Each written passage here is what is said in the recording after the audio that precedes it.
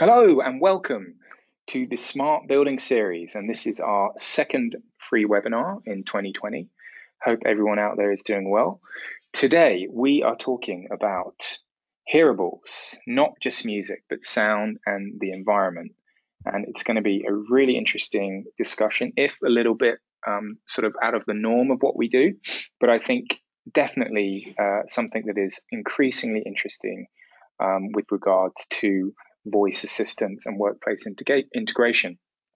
And we've got a repeat visitor to the Smart Building series, Nick Hunn, who's a wireless expert and has his own consultancy company called Y4, who is our guest speaker and expert today, and very well placed to talk about this issue. So definitely happy to welcome Nick back.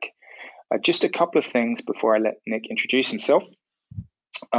We want to make this as interactive as possible. So if anyone has questions, we're going to start with a presentation. After that, we're very happy to take any questions. Just type them in. I'll get them here and I'll be able to put them to Nick, or if you have any questions for us of memory about some of the research we've done as well, happy to ask those. And then also, please subscribe to our content. You can find all of our sort of webinars now, both as a podcast that's on Apple and also Spotify, and also on YouTube. If you just search for Smart Building Series, you'll find us there as well. It's a whole load of content we're doing on YouTube, so please subscribe. So let's get started. Nick, how are you doing? I'm fine, thank you very much, and Good. Thank you for the opportunity to talk about hearables. Yeah, really pleased to have you back. And yeah, I thought maybe be good for those people out there who don't know you, maybe just a brief introduction about you and what you've done and your long, vast experience in wireless. That would be interesting to start with, I think. Right, thank you for that. I'm Nick. I've been working in tech now for longer than I care to remember. The last 30 years of that very much in wireless technology. So predominantly short-range wireless. I've been heavily involved with Bluetooth, Wi-Fi, other standards like Zigbee, Zensis, and some cellular, particularly more recently narrowband IoT and the IoT-oriented standards that are out there. And during that time, I've started a couple of startup companies. One was acquired by TDK, and the second one was acquired by Laird Technologies. And we were shipping wireless modules of all types into literally hundreds of different companies. So I've got experience of design and manufacture for shipments of millions of products per year. And I think the strapline is we've helped put wireless into everything from sex toys to snowplows. More recently, I've been involved with running the standards development in Bluetooth, looking at the next generation of audio products. As some of you may be aware, there was a new Bluetooth core specification released at the start of this year. That was version 5.2, which is putting together the ability of low power that we know from Bluetooth Low Energy with audio transmission. And the aim of that is really to bring us everything we need for audio for the next 20 years, hopefully, in terms of standards. So what I'd like to do today is talk a little bit about hearables, and that's very much what the consumer understands when you talk about the latest generation of Bluetooth. But more importantly, a bit about the history, how we've got to where we are today, and some of the things that hearables can do and where they're going. Because it's not just the little white things that people seem to have growing out of their ears. The ear is an excellent place for putting an awful lot of other sensing technology. And that technology tells you a lot about the person. And as many of you will know if you've been listening to some of the other memorial work that's going on, it's how you can interact with the environment. So what we wear in our ears may have quite a lot to do with how we're actually interacting with the buildings around us.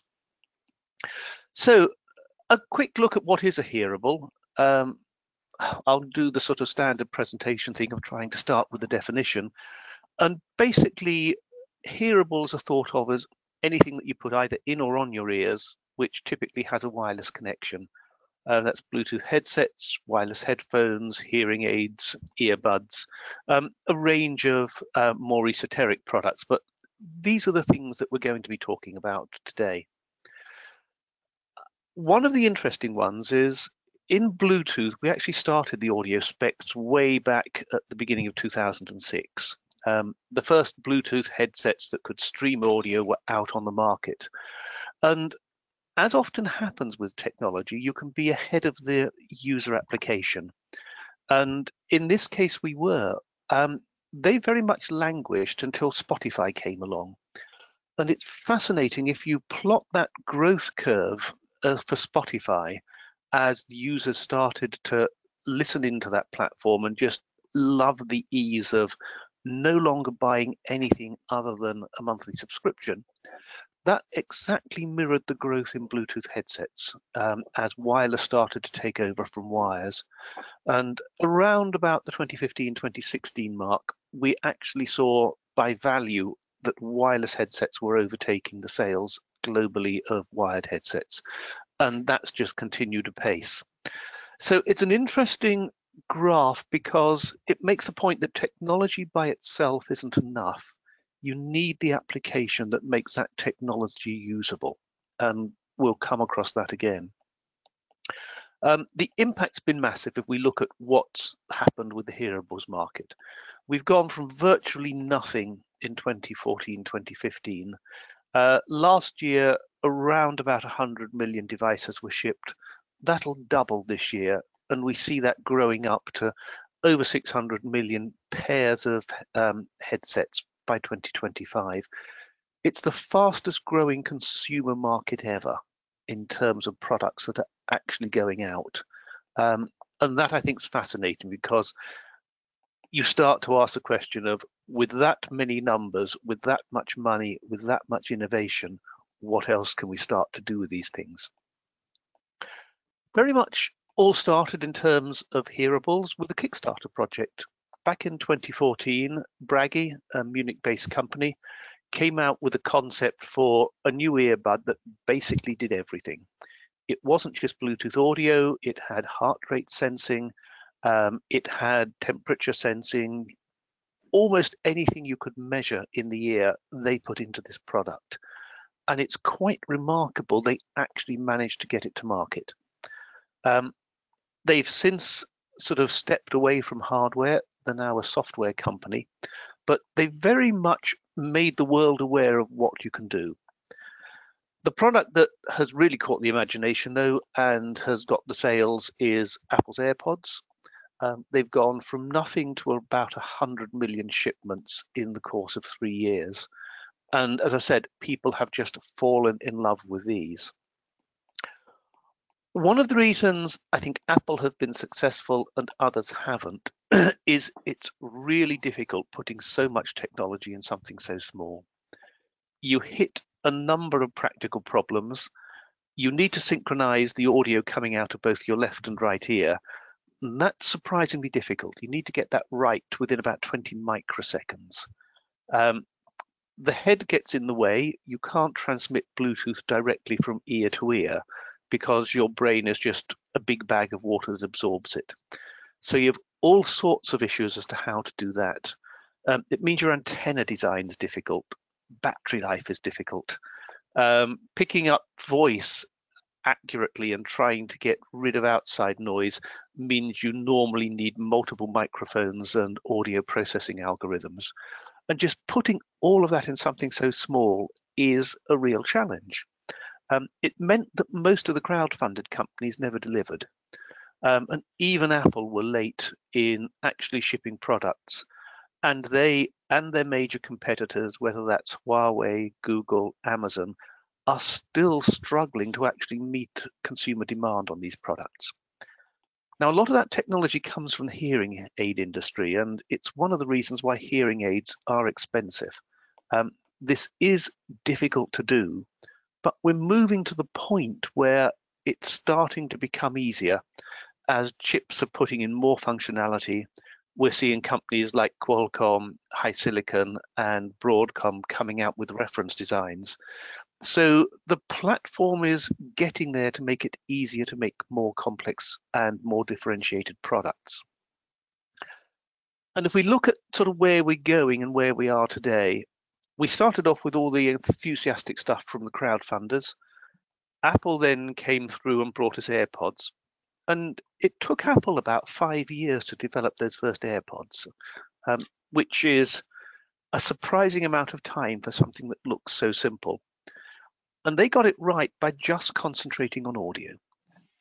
And their view was a very, very sensible one, that audio content was already there. People were already streaming it. Let's design an AirPod to do as efficient a job of audio as possible, to make it sound as good as a wired headset. And we've seen that has now been the benchmark of successful competition from people like Huawei, from people like Google and Amazon, is get the audio right. But what we're going to see coming along is advanced audio. You're seeing that in features today like the noise cancellation. But there's a host of companies that are developing audio algorithms today to do a lot of other things, like picking up ambient sound, so that as you walk out of a noisy building onto a street and from that into a quiet office, whatever you've got in your ear can understand where you are and can start to adapt to that. It will pick up noises like somebody talking to you. So as they do, you can start to turn off the audio you're listening and take part in the conversation. So there's a lot of rather interesting sound algorithms happening that we haven't really seen in any product before. I mean, that's driven in part by the voice assistants that we're also seeing in our homes, which typically are running with 6 or 7 microphones, quite clever beamforming, and again, looking at understanding the ambient around them. The final bit that's coming along was something that the early products like the Dash put in, is biometrics. One of the things that few people realize is if you want to put biometric sensors on the body, the ear is the best place to do it. It's been known for about 50 or 60 years. It's why we measure temperature in the ear. But if you're measuring things such as blood pressure, heart rate, those work really well in the ear. You have a stable environment, unlike your wrist, which we all wave around. And you have quite thin skin areas to get through to actually contact and measure blood flow. So if you want to do biometrics, putting them in the ear is a really good place to do it. And these are all things that are a little bit down the road. We're seeing the sensor technology appearing today, and in the not very distant future, I think we'll start to see that moving into mainstream products. Where do they sell? Well, there's a whole ecosystem around this. Audio playback is the obvious one because content already exists. But we have hearing aids. For people that are just starting off hearing loss, you've got augmented hearing. The industrial side is looking at active protection. So it's no longer just giving people earplugs, but actually putting monitors in the ear so that you can listen to and control the level of sounds and possibly monitor it so that you know what exposure is. The biometrics we've talked about, all of the audio algorithms which are allowing people to start to change the way they listen to sound, and the whole of that aspect of Internet of Voice where we both talk to the devices around us, talk to the homes, the offices around us, and also look at translation. So all of these are areas that play to the hearables to say we're more than just listening to streamed music.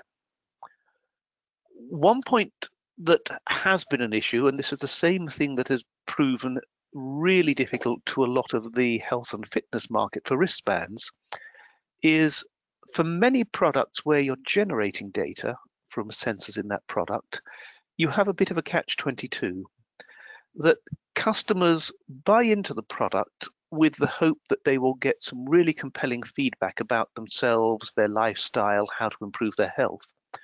But in order to do that, you first of all need to collect the data, get enough of it to develop useful insight. Only then can you develop compelling feedback and try to offer the consumer a service. but that typically takes 6 to 12 months of data collection, and most consumers give up quite early on. And it means we really need a stealth approach to fitness, whereby people buy a product for another primary purpose and then actually accept that you can pick up some of this data, develop that insight and get back to them. And it's why hearables are so interesting in many different product areas, that people will buy them first and foremost to listen to music, but they are quite a good platform for putting on other stuff. So bearing those in mind, I'd just like to look at a few areas which I think are interesting to talk to. As I say, with audio, you don't need to develop that content. But what we're seeing in terms of changes in the market, and the first one is we are beginning to give up on touching stuff, not just because of coronavirus, but we're finding it easier to talk to people, and not just talk to people, but talk to the things around us. It's taken a long time to voice recognition to get there, very much driven by what Amazon has done with Alexa. They certainly weren't first in terms of voice interaction, but they were the first in understanding how to make it compelling. And we're seeing that growing. Limited today, still very much to English language. And that's going to be an interesting challenge that the market has, is how to expand voice interaction out to the rest of the world. But that's beginning to happen. Now we see it in the home with Alexa. One of the interesting hearable products, I think, is Amazon Echo Buds, because they're effectively taking all of the same things that Apple has done and said, let's get all of the audio right. They've got beamforming microphones, so you can also do noise cancellation. You've got the very good balanced armature drivers, so you've got quality sound. But the interesting thing that Amazon adds to this is it means that you can use Alexa wherever you are. So all of a sudden, you've got a hearable which somebody buys predominantly to listen to their music, but then has that same Amazon purchasing experience and the Amazon Alexa experience, whether they're in the house or whether they're outside. We see the model, as I've mentioned, for industrial protection. And one of the novel ideas that are coming out here is we're looking at earbuds that don't just provide isolation from noise to protect you, but can monitor how much exposure you have by having microphones in the ear canal. A problem that the industry is getting is it's getting quite good at reducing the amount of hearing loss due to industrial noise. But when an employee comes in and says, my hearing's going, you no longer know whether that's due to industrial noise or whether because they've been out clubbing the night before. So we're seeing a move to active monitoring in the ear. And that's something that regulation is going to push into consumer products as well, so that you know just who is responsible for hearing loss. And hearing loss is interesting. As the industry has worked to try and reduce occupational noise exposure, we've seen youngsters going out and increasing their own noise exposure by listening to loud music, going to clubs. And the World Health Organization is very concerned that we're seeing over 1 billion teenagers and young adults that are already beginning to show some signs of hearing loss. Hearing loss can be quite devastating in terms of the social consequences, because if you stop listening to somebody, you stop talking to them, and you start to see isolation and loneliness, which hits both family relationships and also people's ability to actually be successful at work. So those are concerns we have. The whole of the hearable market is throwing up concerns as to, is it an earbud? Is it a consumer product? Is it a hearing aid? That market is immense. Hearing aids today only tackle severe hearing loss, and you're looking at shipments of typically only 12 to 13 million products a year. The market overall is 100 times that size, so there is massive opportunity for people to look at that. I think we're going to see some interesting social factors as people start to wear devices around the office. Um, with earbuds, it's very easy to take them in and out to have conversations. And I'm already seeing some companies playing with things like just little changes in the color of lights on the end of their products to signify whether they're listening to you and actually using them to help with any hearing loss, or whether they're just playing their music and they don't care that you're there. So we're going to see some fascinating social factors around hearing loss. And we're already seeing Office integration. Microsoft has come up with these quite big white Microsoft Surface hearables that stream music, but also have large touch-sensitive areas that you can swipe if you want to change your slides in a PowerPoint presentation, if you want to integrate with any of your Office 365 applications. I'm also seeing people beginning to think about how you integrate these devices that people wear with the Office itself. With those Bluetooth links, you know a lot about presence. You can use them for authentication. We already have some prototype devices that will actually fingerprint your ears and recognize that they are in your ear and can use that information to enable your laptop or access to anything around you. So even if somebody steals them, they are not going to be able to actually challenge that and make it look as if they're you. So unlike all of those films you see where somebody cuts a finger off so the fingerprint still works, with that ear authentication, you should be quite safe unless you're decapitated.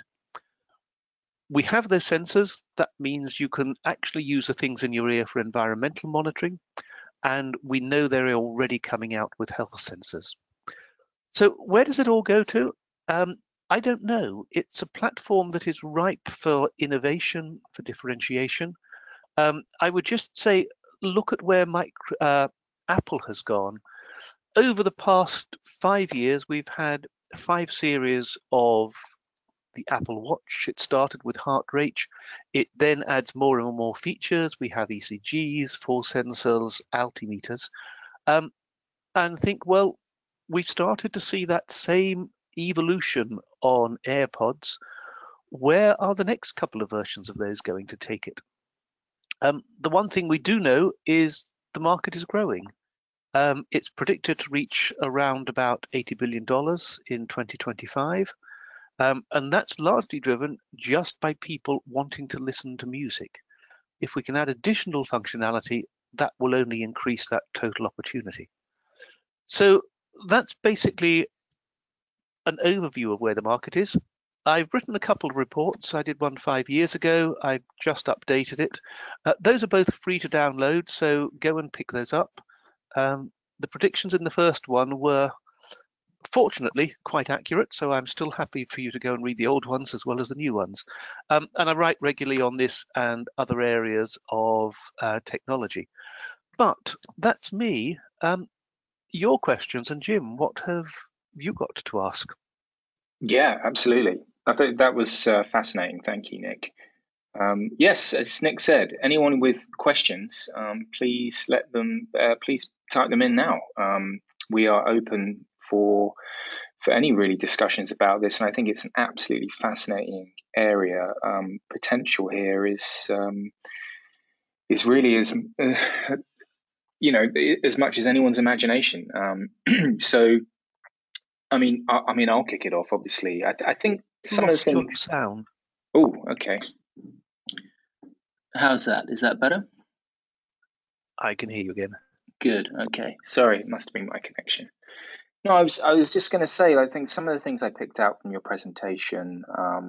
Obviously, I think some of the things that are most interesting to me are like what you were saying about the Office integration, and I'll come on to that. But more also around the how the market has developed so far. And actually, it's fascinating. You mentioned that company, Bragi, and why perhaps they didn't, although they championed, let's say, the market, but they didn't end up sort of getting as much traction as some of the other companies. Was that because you think they tried to do too much too early? Was that one of the issues? I think very much. I mean, they struggled to get the product out. And I think everybody who'd had experience of what they were doing was looking at them and saying, you're not going to do this. It's just so difficult to put all of this in. And to their credit, they did get it all in. One of the issues that you then have is you're ending up with a dozen different sensors and applications, and you are going to have to try and optimize all of them, and it needs a massive resource to do that. Apple were very, very focused. They took the view that they had to develop a wireless earpod because they were going to take the jack out from the iPhone 6.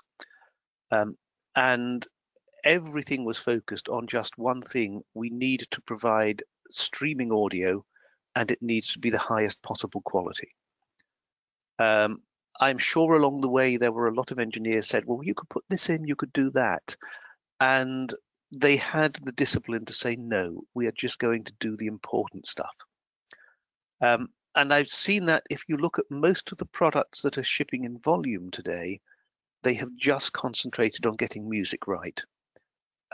Once people have got that right and know what to do with it, then I think we'll see the differentiation happening.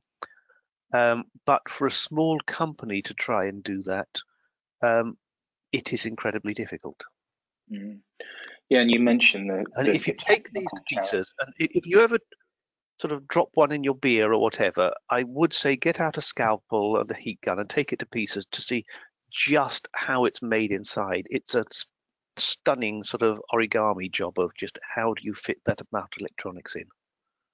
Yeah, I mean it's classic Apple, isn't it? With the way it's the simplicity, but that hides this just massive technical challenge. It's very impressive. Yep. But as you said, it took them 5 years, so you can see that it was, and they were late. They were late doing it. You mentioned that some of these companies are struggling to meet demand. Is that still the case? And why is that's still the case?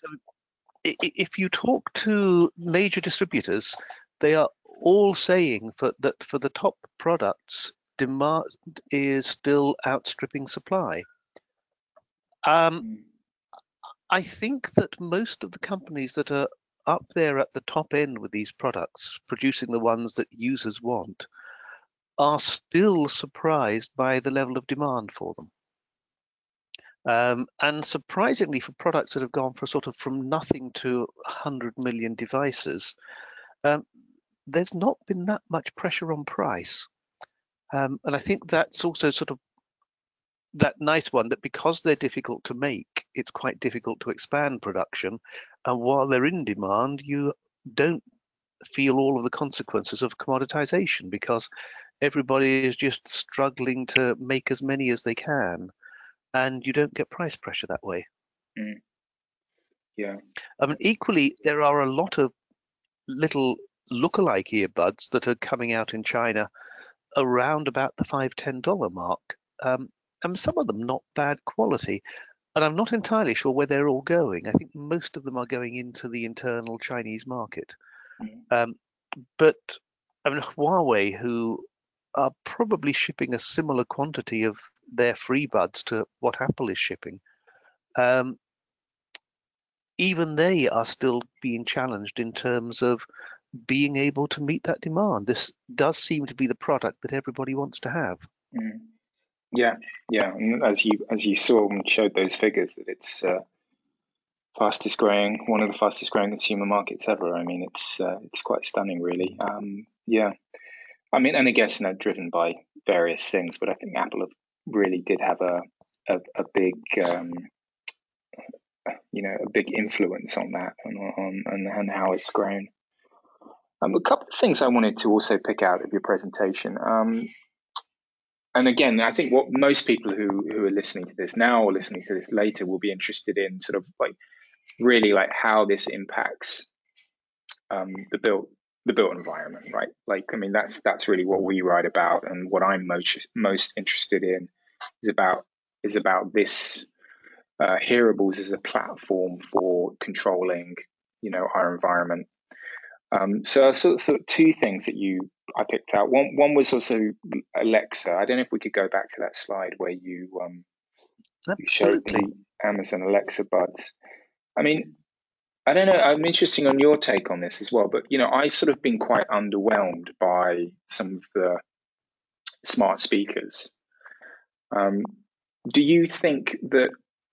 And I think that's just in two ways, really. I think the technology is still getting better. It's come a hell of a long way in terms of speech recognition, but it's definitely improving. But also, I think a lot of the time people struggle with, as you mentioned earlier, like the use case, right? We need the application to make the tech worth it. Is putting it into people's ears, is that really going to, do you think, make those applications even more useful for people? I think the interesting one here is going to be what happens with voice. And when mobile phones first came out, the industry made money out of voice because we used them to make phone calls. And we used them to make phone calls a lot of the time where we didn't used to make phone calls, which is anytime we were out of the house. And it grew a completely new mobile industry of operators and the whole of the supporting infrastructure behind it that hadn't existed before. We then stopped using voice to a large degree when social media came out, and we just started using our fingers and then camera phones. Voice is beginning to provide a pivot back to us not necessarily typing, but actually talking to things. And at the moment, I think we're in the first phase, if you look at Alexa and voice assistants, where we're seeing all of this, lots of sensible, but also quite a lot of silly applications coming out, which people will probably get tired of quite quickly. But one of the places where it is working is over and above the standard things of just saying, look, stream me this, play me that, is it does seem to be the glue that is pulling together a real smart home experience, rather than something that had been very much the geeky approach of I'm going to automate my house and nobody else can use it. Yeah. So the next step from that will be how we use voice commands in the office. And we've not really seen the voice assistant move into the office yet, partly because by its nature, it's not that personal. It works in the home because there aren't many of you in the room, and it's quite easy to pick out who's doing something and what to do, and you normally do it cooperatively.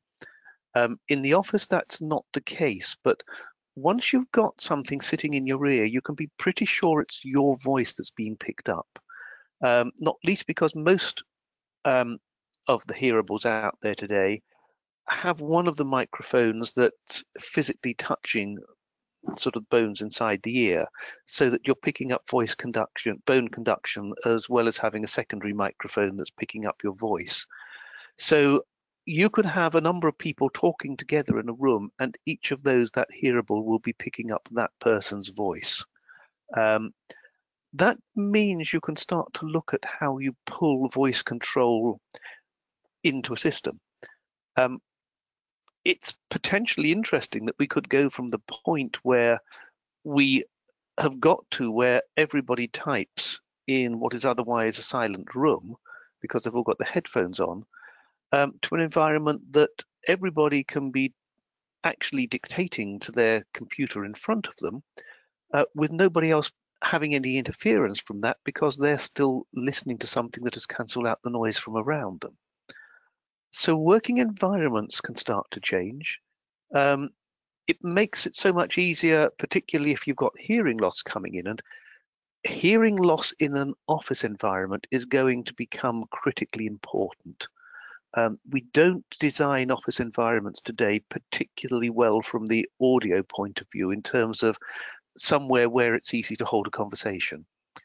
And at the same time as we're seeing hearing loss starting to kick in around 30, we need ways to make sure that people can engage very well in conversations around that office, because quite a lot of the work we do is still based on understanding each other and sharing ideas. Yeah, I mean, I think you've really picked out some interesting issues there. I mean, that was something that I'd written down while you were talking about the office design and how, as you said correctly, I think that they're not well designed in terms of, sound and cancelling, certain areas for different practices, and we've seen that, I think, a lot more over the last few years with this concept of activity-based working, which is quite fashionable at the moment, where you kind of split the office up, right? And you have different areas for different types of work. So you have booths for phone calls, rooms for meetings, other areas, breakout areas, lunch areas, etc. But really, like as you said, like if the technology improves, which I'm sure it will with us, you have kind of like automatic audio zones, right? So you can cancel noise out and take a phone call without having any issue. That other people can hear. And I think that's really interesting, like this kind of instant isolation without then having to design different areas.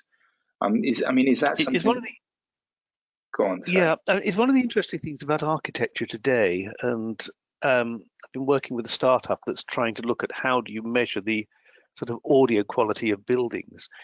Is one of the things that we see is most architects don't have an understanding of noise control, and even where they do, it tends to be the first thing that gets cut off when somebody is trying to pare the price down. And remarkably few buildings. I mean, if you look at the amount of money that WeWork and the other is putting into sort of office buildings, almost none of that money is put into making it a good auditory environment to work in.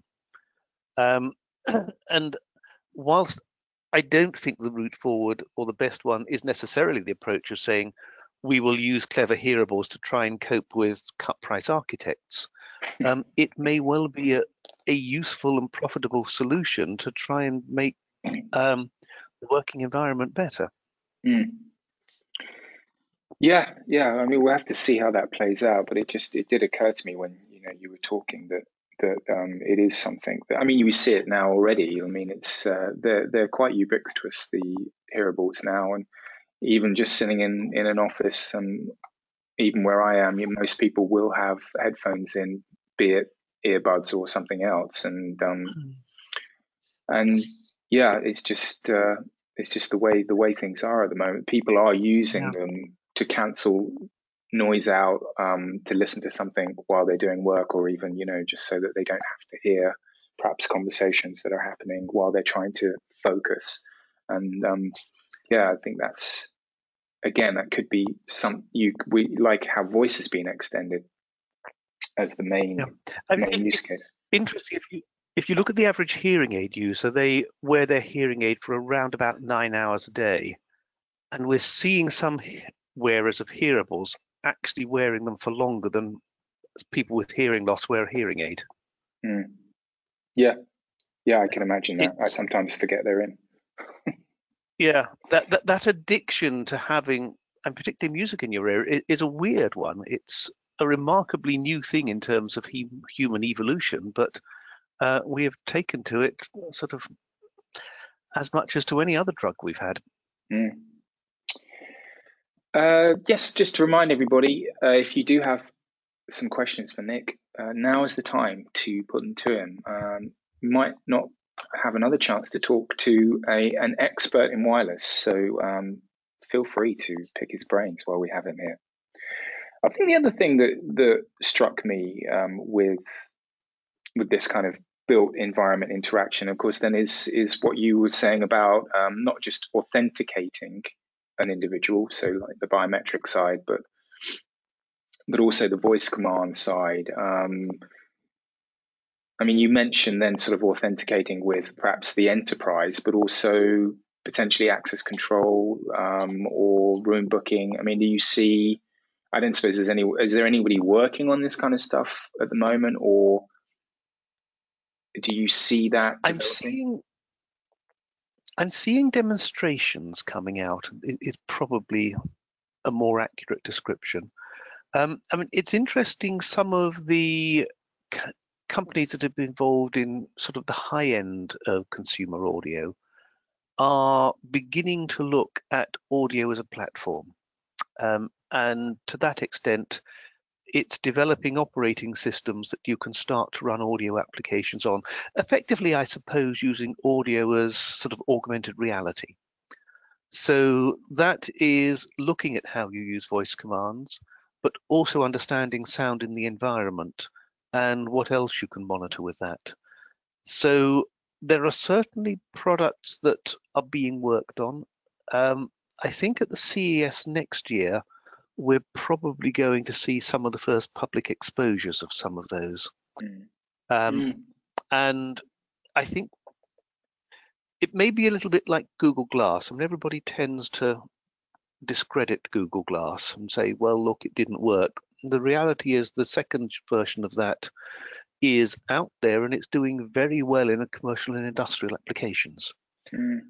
And that's what fascinates me about this particular aspect. I think we may see the same thing, that although we have enormous consumer uptake today because Apple have done the basics and got music streaming right, yet I think there's another layer of that which people are going to look at to say, how do we take that and what are the audio applications that then go into the workplace? What are the occasions where I need to talk to things? What are the occasions where you need to know it's me? We can even do things if you're talking, you know which way you're looking because of the being able to pick out sort of flight of time sounds. So there's quite a lot of interesting stuff that's happening down at an R&D level today that I would expect to see come out and get implemented into products in the next few years. Yeah, it just reminded me when you sort of talked about augmented audio, that you say like how you go around an art gallery or a museum, and you can rent those kind of like a audio device with some headphones, and then they talk. You go past a painting, and then you can get some audio to describe it to you. I mean that obviously very basic, but that kind of thing I think is. I mean, must be a lot of applications around that kind That's of thing. already rolling out in some places, and there was an interesting trial that Microsoft ran along with some hearing aid companies a few years ago to actually provide audio instructions as you walk around. So part of your travel plan will be telling you, is it the right tube train you're getting on? Do you need to get out? Which way do you turn at each juncture? So the whole of augmented audio is there for instructions.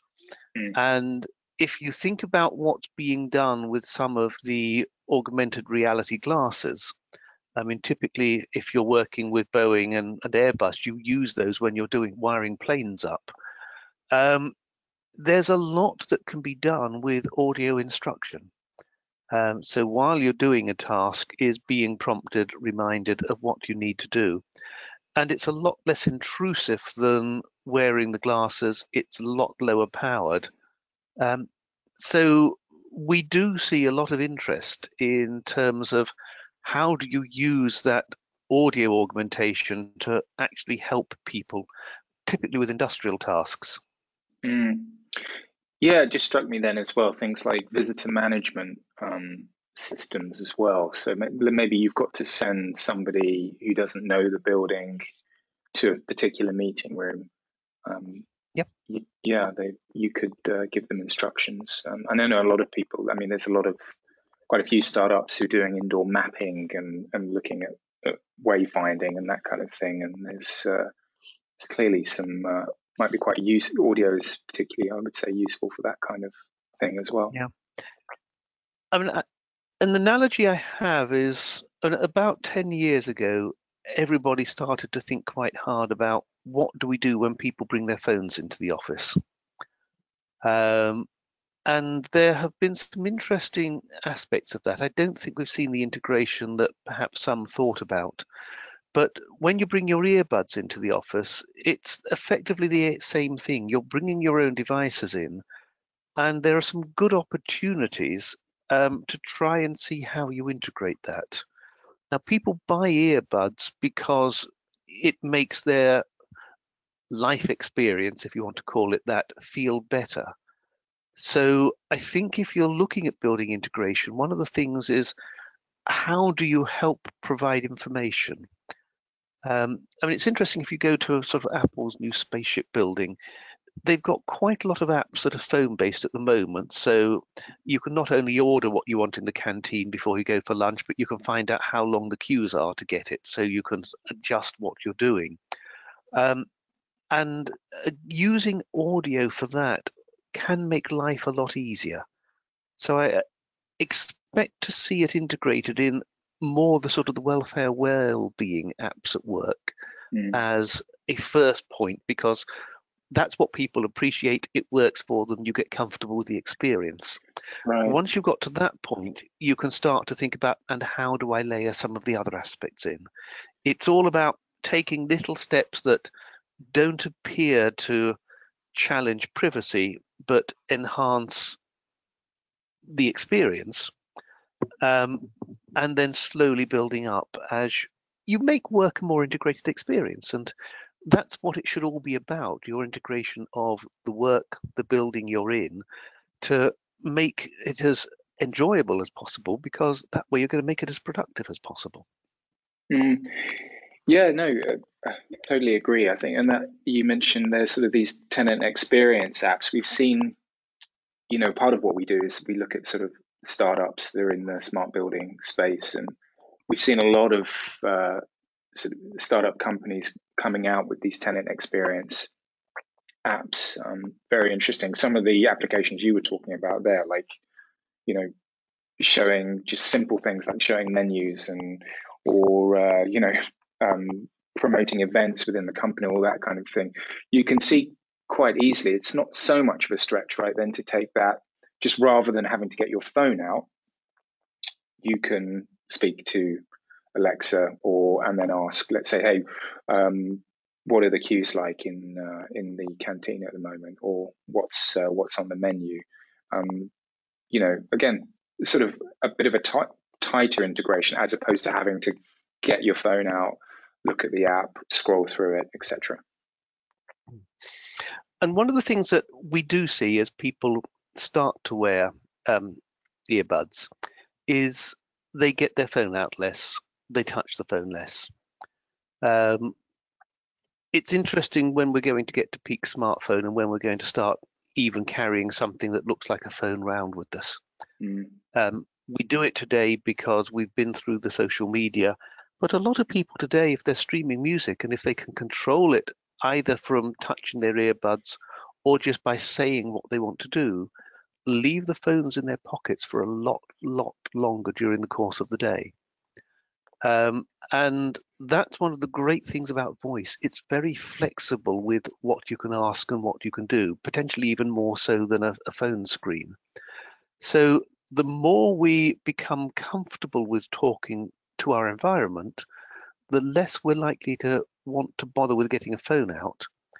And at some point, we may even start to say, well, do we need to carry a phone around with us? Or do I actually put my phone connection in something else that I have, rather than having it as a phone? Yeah, absolutely. I mean, I think it will be interesting to see when, like you said, peak smartphone is. I mean, I think we're not there yet, clearly, but was. Oh, okay. Well, if you look at the numbers, we are past peak smartphone. Interesting. Yeah, didn't realize that. I mean, part of that is we now keep the phones longer. But in terms of smartphone sales per year, we reached the peak about 2 years ago. But would that apply to usage time, do you think, or? No, that applied to physical sales in terms of numbers of phones shipped. Okay, yeah. Usage time, I don't know. I mean, I would expect the usage time to go up because earbuds are allowing people to stream music for longer. And because they're easy and they're usable and they're comfortable, you will keep them in when you get home to still stream music off your phone rather than going and turning on a hi-fi system or something else to listen to that music. Mm. So in terms of network usage, I think we'll find, well, we know data usage is going up. In terms of sort of finger time on your phone, I suspect that's going down. Yeah, no doubt. I'm sure Apple have got the answer to these questions, but we don't at the moment. They're monitoring Yes, closely all that kind of stuff. Yeah. One of the other slides I thought was really interesting was the Office, Microsoft Office slide you put up. Can we see that one? Yeah, I mean, I think I had no idea that they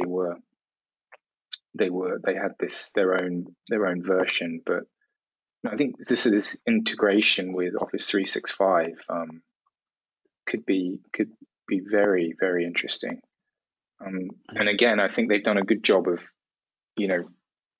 taking that product into the cloud and then using it and it is much more dynamic now than it used to be. Even to the point where I think you can look at sort of how communication within the company and how emails are being sent, how documents are being shared, and I can see the potential then for audio being used,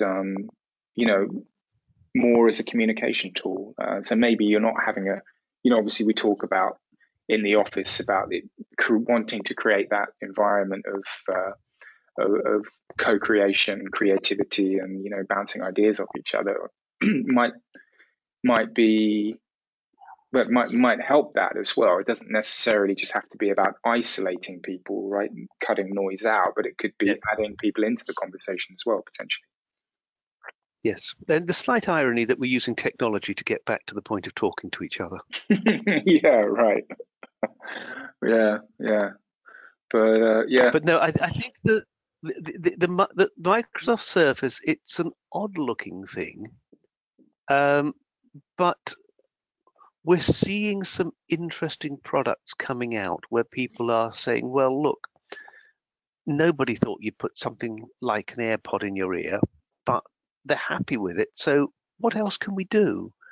And I think it's people like Microsoft who are saying, well, how do we make Office 365 a bit more personal, that you don't actually need something in front of you? I think the Alexa experience with the Echo Buds is that interesting one of how do we move what we now know is a usable service model outside the home. These are people that are saying, we have business models already. Can we make them more mobile? And that's what their hearable devices are doing. Yeah, we'll have to see how that plays out. I mean, what do you? I mean, I think that slide you put up of sort of showing how the watch, the Apple Watch, is developed, and then potentially thinking about that one there, how the earbuds will develop. I mean, have you had any thoughts about that? What do you think they'll be doing next? Next, I don't know. That they're taking small steps, as in fact they did with the watch. Now, if you look inside, some of those are quite big technical steps. I would be very surprised if we don't see some biometric sensors and health sensors appearing. That's what's been happening by the watch. They are already accumulating a lot of data, which gives them that core knowledge base that they can use for developing apps. And there's a lot of fascinating stuff you can do when you've got a sensor in an ear and a sensor on the wrist, particularly if it's the opposite side of the body. You can do some very, very much more accurate ECG measurements doing that. So I would expect to see some health sensors appearing at some point. I mean, I don't know looking back, and I will probably never get a correct answer. I don't even know if Apple knew it. I don't know whether they ever intended there to be a second generation of AirPods, or whether it was initially just going to be a statement product to go along with the announcement that they've taken the jack out. And the assumption was that then Beats would do all of this. The reality now is they're vastly outselling Beats in terms of an audio headset provider.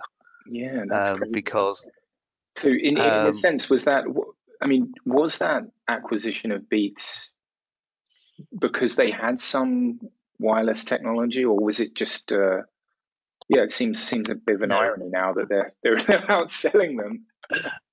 No, the wireless technology came from an earlier chip acquisition. Okay. And in fact, Apple developed their own wireless chip. So they've got their own Bluetooth and Wi-Fi chip that initially went into the AirPod. That has gone more recently into Beats products, and Apple's now on its second generation. It's interesting they felt the need to develop their own Bluetooth chip to get all of the functionality they needed. But if we go over to Huawei, then Huawei's silicon division, HiSilicon, has done exactly the same thing for their earbuds, their FreeBuds. They have their own low power audio chip with a lot of audio DSP functionality built in. And we're seeing, the component market's changing massively. We're seeing little MEMS microphones, so little engineered silicon microphones, which have built-in digital signal processing.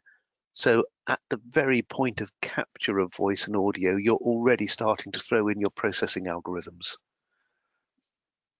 Right. And we've got some very sophisticated beamforming coming out in both some of the sort of home voice assistant products, also just in little assistant microphones for hearing aids. An average hearing aid today has 3 or 4 microphones in, doing very clever beamforming and processing.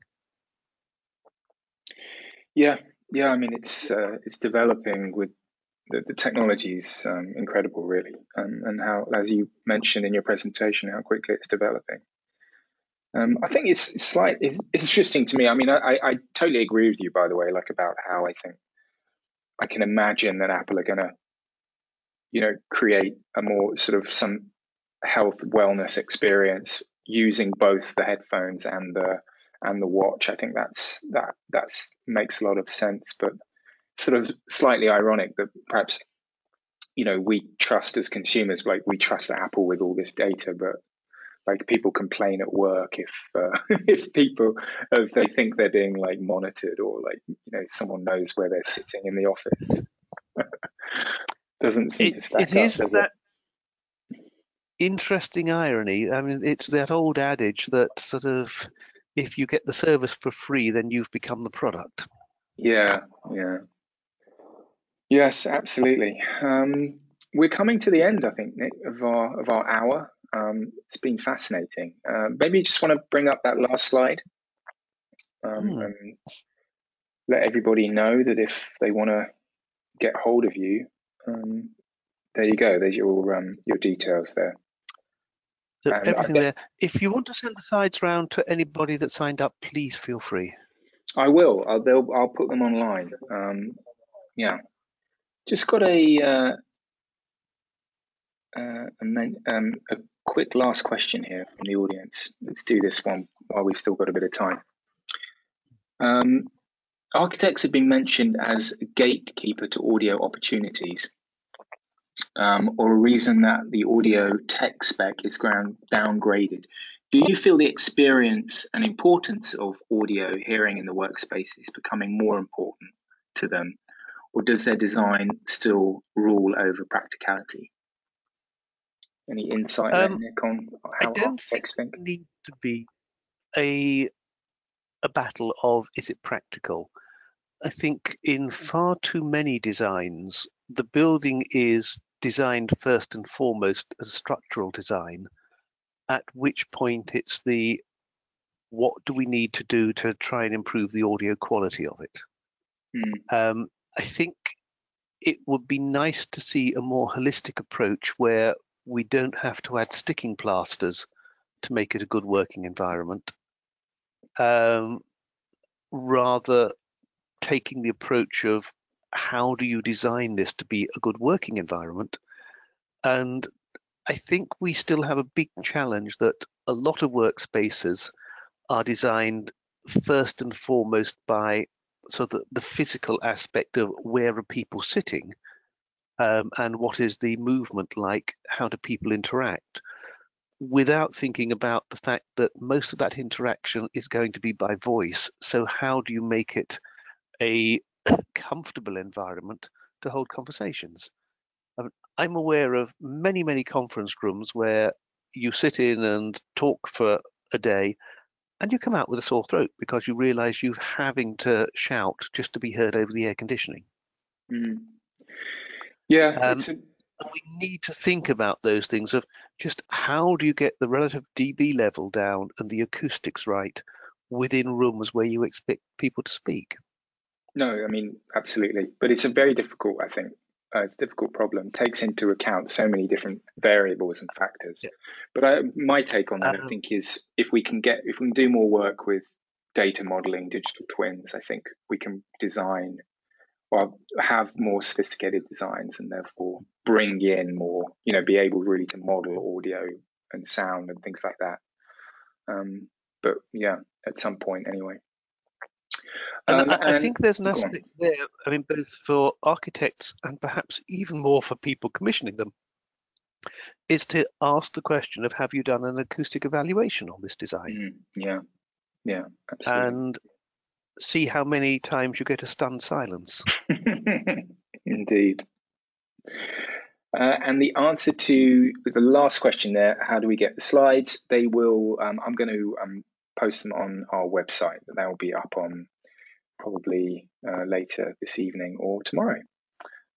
So yes, last thing here, if you want to get hold of Nick, there is details, but also I definitely encourage people to go and subscribe to his blog, nickhum.com.